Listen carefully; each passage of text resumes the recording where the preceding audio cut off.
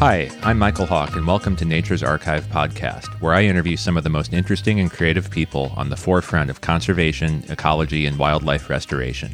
If you have a fascination with the natural world or would like to learn how you too can make a difference regardless of your current circumstances, this podcast is for you.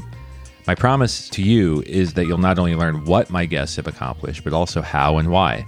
And if you come along for this journey, I also promise that you'll learn plenty of fascinating things about the nature that surrounds us all. So give it a listen, and if you truly care about the environment and enjoy what you heard, please take a moment to subscribe, leave feedback on iTunes or your favorite podcast service, and share the episode with a friend. Thank you. Hello, and welcome to my first in-between-isode, or maybe it's an intermediate-isode. Fact is, I'm still not quite settled on what to call these short episodes. I'm going to release a few of these in between my normal interview episodes. The first thing I usually do when I don't quite have the right word is consult a thesaurus. So here's a few synonyms that maybe I can call these episodes. Mediocre-sode, inconclusive-sode, middling-sode, unremarkable-sode. Well, maybe the thesaurus isn't quite helping me here, and I better stop before I find some way to rationalize mediocre-sode. Anyway, today I'm going to tell you a little bit about a fun project I've started. It's really been eye-opening and surprisingly easy to do. As you know, normally I interview inspiring people who have charted some sort of unique course to make an impact in conservation or environmental education. And today, with the challenges faced in our country and around the world, sometimes it feels like conservation and environmental education need to take a back seat. Of course, just like how we need to push back on polarized politics, we can realize that there's nuance in our own lives as world. We can tend to both of these needs in varying ways, and adjusting as the conditions warrant. My project allows for this constant adjustment. I've set a goal of photographing 365 animal species in my backyard within 365 days. At the same time, I'm reporting everything I find to iNaturalist. I think this is an ideal project, and I encourage all of you to try to take on something similar. Maybe you choose to identify 100 species in a year, or maybe you don't have a yard, but you can go to some sort of commons area or a nearby city park and see what you can find. Take a can-do attitude and come up with something that gets you outside and connecting with nature. I promise you'll be rewarded, probably in ways that you don't expect. And I have lots of suggestions as to how to make this sort of activity fun for the whole family. Today I'm going to tell you all about how my project's gone and all the unexpected ways that I've been rewarded. But first, let's back up a little bit and talk about how this idea came to be in the first place. When COVID-19 hit, I had to shelter in place like so many of you. I wanted to ensure that I kept in touch with nature, though. I decided to start a practice of finding new animals in my backyard. It happened to be migration season for birds. It was a great time to spot Allen's and Rufus hummingbirds in my yard, and that was the hook that really made me stick with it. After a few days of this, I decided to create a group on Facebook, and I invited a bunch of my friends to join. It was called Backyard Wildlife for the COVID Confined. Pretty quickly, with almost zero effort, I had 100 participants. They ranged in locations from Alaska to New York, Arizona to Australia, and much more. The sightings that people had all across the United States and across the world were exciting to see. It helped provide more energy to all of us, and I think everybody has learned a little bit throughout this endeavor. The group is still going strong, and in fact, if you want to participate in this, just search for Backyard Wildlife in Facebook groups. I'll link to it in the show notes at podcast.naturesarchive.com. So specific to my yard, it's in San Jose, California. It's only about 6,000 square feet, or 560 square meters. One advantage I do have, despite a relatively small property, is I'm on the edge of town, and there's a very large county park just about a half mile away. I also have a nearby neighbor that maintains a very large koi pond. He's had it for years, and this is another habitat that's close by and provides more diversity. This gives me plenty of nearby microhabitats. Starting out, I had no idea if 365 species was even possible. I did some sort of back-of-the-envelope math and figured I could probably photograph somewhere around 35 bird species. I could, off the top of my head, think of maybe 10 or so butterfly species that would go through the yard, and a few mammals like raccoons and squirrels. I'd seen a few lizards over the years and a salamander as well. But even if I add all that up, it's only about 50 species, so I'm still short by 300 or more. I knew I need to find lots of arthropods. The key was just getting started, though. The Bay Area is blessed with a Mediterranean climate, so we have some trees and flowers blooming nearly all year. That means that most of the year there's something to find. Even then, March can be a little bit chilly, so I got off to a bit of a slow start. My first lesson was it takes a while to change your frame of mind and release your subconscious attentional filters. I work at home, I stare at a computer screen, and I participate in a lot of meetings. Going outside over a lunch break, it would often take me 10 minutes or more before I'd really start to notice the little things, like aphids on a milkweed or tiny spiders on the underside of leaves. It was surprising how long it would take for me to start to see things, but once I would start to see them, they were everywhere. Over time, I've been able to make this transition much faster, but it still takes a few minutes, and it really takes a certain mindset to start seeing. I usually have to sit down somewhere and just look at a bush or at a perennial, and things start popping out. Since I decided to use iNaturalist for everything I found, I quickly learned my second lesson. There is a lot that I don't know. Or perhaps more accurately, I didn't know what I didn't know. Those gray squirrels that I had assumed were western gray squirrels in my backyard? No, they're actually eastern gray squirrels that had been introduced to the area. They've actually pushed out the westerns into the country, out of the suburbs. I'd have to learn this lesson over and over as I moved into new areas of my practice. There was a lot that I didn't know. I also pretty quickly learned to zero in on the native plants in my yard. These were hotspots for insects and birds alike. For example, my California coffee berry is home to multiple spider species, and it provides fruit and cover for birds. And the local pollinators just love it. By contrast, my neighbor's oleanders that kind of grow over my fence into my yard, while they're very showy and it looks like it would be interesting to insects, are basically dead zones. I have a reinvigorated appreciation for native plants. In fact, I did a little bit of research and I found that turf grass in the United States takes up about as much land area as the entire state of Florida. And this is a monoculture of grass that's managed with disproportionate amounts of chemicals. Think of all the fertilizers, pesticides, and herbicides that go into grass. Can you imagine the environmental impact if tomorrow we just decided that we were going to turn all of Florida into a monocrop at the expense of everything else? That's pretty much what we're doing with lawns. So if you have a lawn, please consider adding some native plants, reducing your grass coverage, and also reducing your chemical usage. It will actually save you money in the long run. Okay, I'm off my soapbox now, but be warned, I am going to plan a larger episode on this topic in the future. It's very important. By being intentional in my investigation in my yard, I've had some amazing finds, and it has grown into a near daily practice for me. This practice is really meditative, and it's also restorative. There's so much data out there on the benefits of nature and sunlight, and deep observation of wildlife, even if it's as small as a mite or a hoverfly or something that you find just walking around on the ground. It takes you totally into the present, and it erases the worries of the day, even if only for a few moments.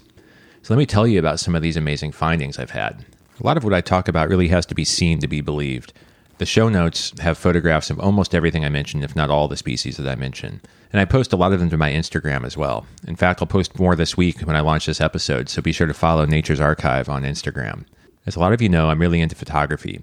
I've always enjoyed macro photography, and focusing on insects in my backyard has really brought this back to the forefront. I think my skills improved, and I look forward to you taking a look at some of my pictures and letting me know if you like them. So one of the first discoveries I made early in the season was that those tiny bees that were hovering around my flowers all the time weren't actually bees at all, but rather hoverflies. I should have known because they just hover. It's almost like they're able to stand still in the air. Their coloration patterns are delicate and intricate, and the names are equally endearing. These are names like Western Calligrapher or Oblique Stripetail, Margined Calligrapher. They really have to be seen to be believed. They're extremely beneficial insects, and I love to have them in my yard. And I just learned that there's a brand new field guide to flower flies. Hoverflies are considered to be a flower fly. This field guide, it's specific to the Northeast United States, but it looks like it'd be really helpful for most naturalists across the U.S. I also discovered a tiny spider that's fascinating called a trash line orb weaver. It's only a few millimeters long. And what it does is it builds a traditional orb weaver web. It's that classic circular web that you might remember from, say, Charlotte's Web. What it will do is, as it captures insects, it actually lines them up, the carcasses of what it ate. I know it sounds a little bit morbid, but it lines them up and then hides in the middle of this line. It's thought to be a way for it to camouflage and hide from its own predators. You have to see the picture. I was also amazed at the huge quantity of jumping spiders that we have in my yard. There's at least 3 species, and I think probably 4, but there's one I can't quite get an identification on. Jumping spiders are curious creatures with a lot of personality. They're so different from other spiders. They actually have, I might call it a cheerful, if not a cute face, and they'll happily walk right up and check you out. They're very curious, and they're fun to watch. Another amazing discovery right in my backyard is at least 3 leaf miner species. Do you know what a leaf miner is? Well, some gardeners might know what leaf miners are. They're sometimes looked at as pests, but I'd only heard of them in the past in passing. These species go to show you just how diverse life is, even in your backyard. So a leaf miner can be either a moth or a fly, sometimes a sawfly or a beetle. What they do is they'll actually lay their egg on the margin of a leaf, and when the egg hatches, the larva goes between the epidermal layers of the leaf, and it just chews on the innards of the leaf slowly growing, creating a pathway or a mine through the leaf. And at some point, when it's large enough, it will chew its way out and it will turn into its adult form. Coincidentally, I discovered a wonderful webinar by one of the foremost experts on leaf miners, Charlie Eisman. I'll be sure to include a link to it. It was perfect timing for me as I discovered these different leaf miners in the yard. Charlie Eisman also has a wonderful book that I highly recommend. It's called Tracks and Signs of Insects and Other Invertebrates, A Guide to North American Species. It was co-written between Charlie Eisman and Noah Charney. I'll include a link to it as well. This book is an amazing reference, and it tells you about any sign that an insect might leave behind in your yard. Whether it's eggs or egg encasements, cocoons, chrysalis, tracks, trails, galls, leaf mines, droppings, anything else that you might see, you can look it up in this book and get an idea for what it is that's causing it. Just a couple other discoveries amongst the many. By paying attention and being consistent, I discovered a wonderful alligator lizard in my front yard. Alligator lizards aren't that uncommon, but I'd yet to see one in my yard. Usually we just get western fence lizards, which are also interesting, but a little bit smaller and much more common. The alligator lizard, as the name suggests, looks just a bit like an alligator. It's much longer than a lot of the other local lizards. This one was a lot of fun as it walked around in my driveway and hid behind my tires in my car. Check out the pictures for sure on this one. And by getting into the world of the tiny, I noticed some of the smallest flies I'd ever seen. I probably would have overlooked them if I hadn't started this practice. The ones in particular that I saw turned out to be these hyper-colored marigold fruit flies. You really got to check these out. Their eyes are glowing, and when you get a picture of one on an orange marigold flower, it just looks like it's out of this world. So as I record this, I'm 126 days into this journey, and I have 175 species, so I'm almost halfway there. I can still think of quite a few easy species that I just haven't taken the time to photograph yet. But I really don't know if I'm going to be able to make it to 365. I'm not sure, but it's pretty clear at this point that I'm going to be able to at least keep it interesting. I've also learned a few tricks that I have up my sleeve that can help me get a few more species. I mentioned before that you can make this a fun activity for kids. There are lots of activities that you can do to actually attract wildlife, or at least pull out the wildlife so you can more easily see it. Let me run through a few of these. Some of these can be done even if you don't own the property. The first is called light trapping. And no, I don't mean those bug zappers that tend to kill beneficial insects more than the ones that are intended. Those things are terrible and you really shouldn't have one. What I mean is passive attraction by hanging a white cloth and shining a bright light on it.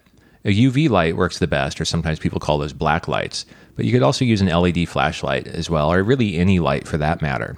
But the broader spectrum you have and the more UV you have, the better it tends to work. As evening turns into night, you'll be able to attract lots of things: moths, some with spectacular coloring, snake flies, June bugs, click beetles, leaf hoppers, and much more. Just shine the light on the white cloth and wait. You'll be amazed at what nocturnal insect life is out there. Try checking at different times of the night as well. You might find that different things are active as the night goes on. And of course, try at different times of the year. Another fun activity is ant baiting. Now again, I don't mean going to the hardware store and buying a poisonous ant bait. Basically, this is just a method of feeding the ants. All you have to do is make a sugar-water mix, 4 parts water to 1 part sugar. By the way, that's the same mixture that you would use for attracting hummingbirds in a hummingbird feeder. Cut out some small white squares of paper, maybe 3 or 4 inches square. Place the papers in different spots around your yard. Good spots might be in your garden, near a tree, along a sidewalk, perhaps near an old tree stump. And then place a few drips of this sugar-water mixture on the paper. By the way, the easiest way to mix the sugar in the water is to heat the water. It makes the sugar dissolve much more readily. After you place these squares of paper in strategic locations in your yard, come back 30 to 60 minutes later and see what you find. By the way, some ants are nocturnal, or they might only be active early in the day, so you might want to try this early in the morning and see what you find. Try placing these at different spots. Some ants may be more likely to associate with specific tree species. In fact, in our area, there's a type of ant called a pavement ant. And as the name suggests, you can really only find it close to pavement, like a sidewalk. So far in our yard, I've only found 3 or 4 species of ants. But before I started this, I thought we only had one, the invasive Argentine ant. It was nice to find that there's more diversity in our yard than I realized. An obvious way to attract wildlife to your yard is with bird feeders. Try different seeds and feeder styles. You can start small, but be warned if you catch the bug, it can really become an investment. So for example, goldfinches like Niger or thistle seed, and they really prefer feeders without perches. If you get a feeder with perches, some of the more dominant birds might take over, and you might not see as many goldfinches. Some birds prefer steady platforms. Other birds don't mind if the feeder is rocking around in the wind. Some birds only feed on the ground. Woodpeckers, jays, nuthatches, and similar birds will prefer to eat peanuts and suet. And in most cases, you have to tend with starlings or grackles or other birds that can come in and eat up all the food or scare away the other birds just because they're more dominant or aggressive. There are feeders that help prevent this, though, like feeders that have an adjustable dome that you can raise up and down to limit the size of the bird that can access the seed. I've linked to one in the show notes that I've used for years. It can sometimes take a while for the birds to find your feeder, so be patient, keep at it, make sure you keep your feeders clean, and replace the seed if it gets wet. A bird bath can be a great addition to your yard as well. Now, it's called a bird bath, but of course it does attract other wildlife. For bonus points, add a fountain or a dripper. The sound of water will be a magnet for all types of birds. It's especially beneficial during migration season. Like I said, with both feeders and baths, you need to clean them on occasion, and be sure to replace the water frequently, especially if you have mosquitoes. You might consider adding a mason bee house. These things really work, and they're great for attracting native bees, most of whom are harmless. They don't sting, and they're very beneficial and great pollinators. They're also colorful and just fun to watch. You can make one yourself pretty easily with some wood blocks, a drill, and a few other small supplies. I'll link to a couple plans I found on YouTube as to how to do this, but you could also buy a pre-made one. I already alluded to this next activity earlier, and that's plant native plants and reduce your pesticide use. Milkweeds are great for monarchs. Who doesn't love a monarch? If you're lucky and you get some, they're going to use it as a larval food plant. They'll lay their eggs near them or on them, and when the eggs hatch, the caterpillars that come out will eat the leaves, maybe eat the flowers, and grow and eventually form a chrysalis. You can watch the whole life cycle of the monarch. Most areas of the country have a native milkweed or two. Find a nursery that specializes in native plants and ask about it, and I'm sure they'll have something for you. To do this right with native plants, try to get a variety of big and small. Consider a few perennials, maybe a shrub or two, and a native tree. But if you don't have the space or you don't have the time, at least start with something. Even if you only have a balcony, a few native plantings in a window box can be a lot of fun. If you do own some property, try keeping a brush pile away from your house. A pile of sticks and leaves and maybe some branches can provide home for wrens, lizards, and a lot of other critters. Like I said, you might want to keep it away from your house, though, just so you don't have those critters too close. Keep mulch in your garden to provide insect cover, but also leave some spaces with bare dirt. Some digging bees really prefer the bare dirt. Basically, think of your property as a habitat, and you want to have some variety for different types of things. Now, most importantly, my last tip is to learn about what you're seeing. Many scary-looking insects are actually mimics and highly beneficial. I've seen a number of bee flies or hoverflies or other things that look like they might be a wasp or a bee, and they sound a little bit scary, but it turns out they're actually highly beneficial. A lot of insects just have bad reputations. Could be because of the way they look, or the common name that they have, or just to be an urban myth. Learn about what you're seeing, see why they're beneficial, and try to figure out how they fit into your landscape. iNaturalist is a great way to learn about what you're seeing. If you aren't familiar with it, it's a web page, and also there's an app that can run on your phone that allows you to store your observations and provides identification help through an AI interface. So AI, artificial intelligence, is driven by something called machine learning. As more and more people contribute what they're seeing in the form of photographs and descriptions and verifications of the species, the machine learning can use that information to help you when you submit your photo. Additionally, experts will weigh in with help. The AI recommendations aren't perfect, and they also don't provide any confidence intervals. So when the system tells you that what you submitted is a certain species, you need to take an extra step or two to really validate if that's what you really saw. My experience has been that between not knowing what I don't know and the influence from the AI suggestions, and sometimes what it suggests to you has a common name that really seems to match up with what you're seeing, I've made a few misidentifications over the months. I have a lot of tips on how to handle this in a post called A Newbie's Guide to iNaturalist at podcast.naturesarchive.com. But a short summary for you today is that unless you're confident in the species or genus suggestion that the tool gives you, you might want to move up a level or two, say to family or order or even class, and then wait a few days for the experts to chime in. There's a lot of insects that really look the same, and it takes a microscope or even dissection sometimes to tell the difference. Don't worry too much about identifying to species level. Just try to get as close as you can. Even if it's as vague as saying life. I've submitted a couple of observations where I really didn't know if it was an animal or a plant. And I just called it life, and then eventually the experts came in and helped me zero in on what it was. By following this near daily practice of backyard investigation, I've learned so much more about my local ecology.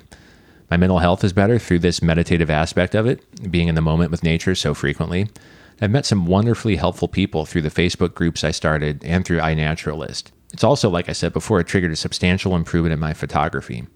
I'm looking forward to seeing where this project takes me. I hope that you take a few minutes to check out the show notes and see some of the photographs of what I've found in my own backyard, and that it can inspire you. Following this practice has really triggered much more curiosity in me as well. I have so many ideas for other projects I can do in the future. I hope this episode has given you some ideas as well. Just get out there and start exploring. Even if it's just a few minutes for a few days, I'm sure you'll start to see things that you never realized were there before. And before I go, I wanted to give you a little bit of an insight into some of the upcoming interviews. I have one interview with an entomologist who started an outreach campaign that's made insects interesting to kids and adults alike. He has a fascinating story and plenty of ideas as to how to engage the public. I have another episode upcoming about BioBlitzes and how BioBlitzes can be a great way to get kids, scouting troops, hikers, anyone interesting in nature out and discovering new things. A BioBlitz really helps people piece together the ecology of an area. This is an important step to getting people to understand the interconnectedness of everything. And with that understanding comes more action.